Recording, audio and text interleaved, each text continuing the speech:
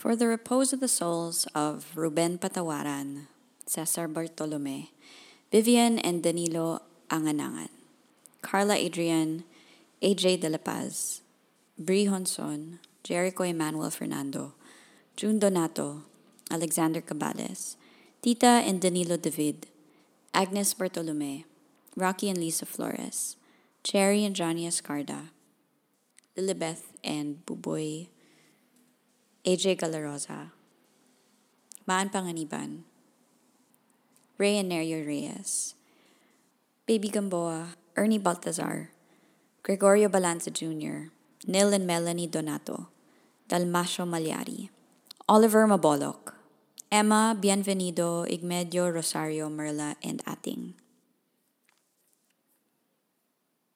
The third day, the existence of purgatory. Number 1, the Word of God.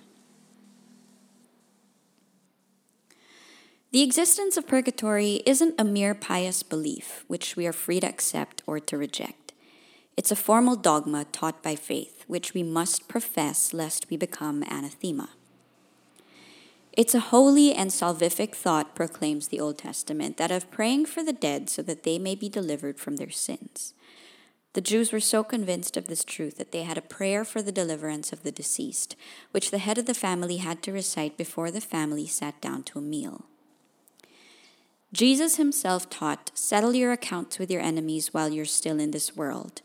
If you do not, your enemies will deliver you into the hands of the judge, and the judge will give you over to his minister, who will throw you in jail, from which you will not be freed until your debt has been paid, down to the last farthing." That enemy, according to St. Augustine, is God himself, the irreconcilable enemy of sin. That inexorable judge, according to the scripture, is Jesus Christ, the judge of the living and the dead. And finally, the dreaded prison is purgatory, from which we cannot leave until we have satisfied divine justice. That is, after having eliminated all the murkiness of our soul. Jesus wasn't content with engraving the memory of purgatory in our hearts. After his death, setting for us a perfect example, he descended into limbo, where souls had been awaiting deliverance since the fall of Adam, that fall which had closed all access to heaven. Amid immense celestial joy, he reopened forever the gates of heaven. "My God, I believe in purgatory. I adore the equity of your judgment, including the rigors of your justice." Number 2, the Church's teaching. The faith of the Church is no less explicit. This is how it was formulated by the Council of Trent. "May they be anathema, those who would affirm that after having received the grace of justification, all sinners obtain so much remission and eternal acquittal that there's no temporal debt left to atone in this world or in purgatory before they might enter heaven." All the Latin and Greek doctors of the Church, as well as all ancient and modern theologians, have confirmed this belief. In accordance with this belief, the Church, a tender and compassionate mother, prays every day during Mass for the souls in purgatory. She recommends that we, her children, offer to God prayers, sacrifices, sufferings, and holy masses for the deliverance of our deceased brethren.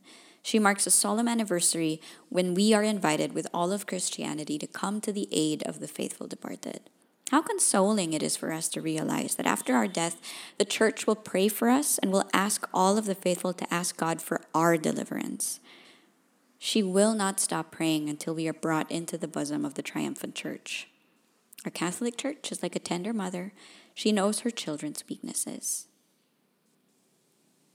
Example: Judas Maccabee, the man of faith in whose care God had entrusted the law of Israel, Jerusalem, and her temple, defeated the enemies of God and Israel in a great victory. The first action of this pious and brave man was to fall on his knees and praise the Lord of all armies. Rising with his troops, he beheld the bodies of his fallen companions. Filled with a holy respect for the brave deceased, Judas had them gathered and buried in the tombs of their ancestors.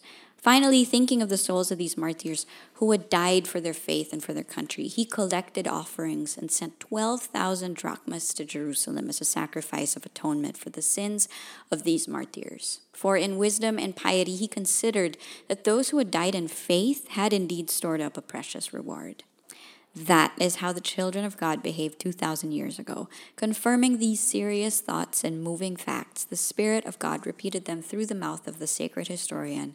It is a holy and salvific thought, that of praying for the dead, that they might be delivered from their sins. Let us pray. Obedient child of your church, I firmly believe, O my God, in the existence of purgatory. I believe because your Spirit of truth has revealed it, because your saints and your doctors teach it.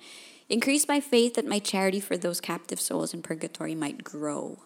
Be their conciliator, O Jesus. Lord, call your children and our brethren to eternal rest, and may the light that never dies shine upon them. May they rest in peace.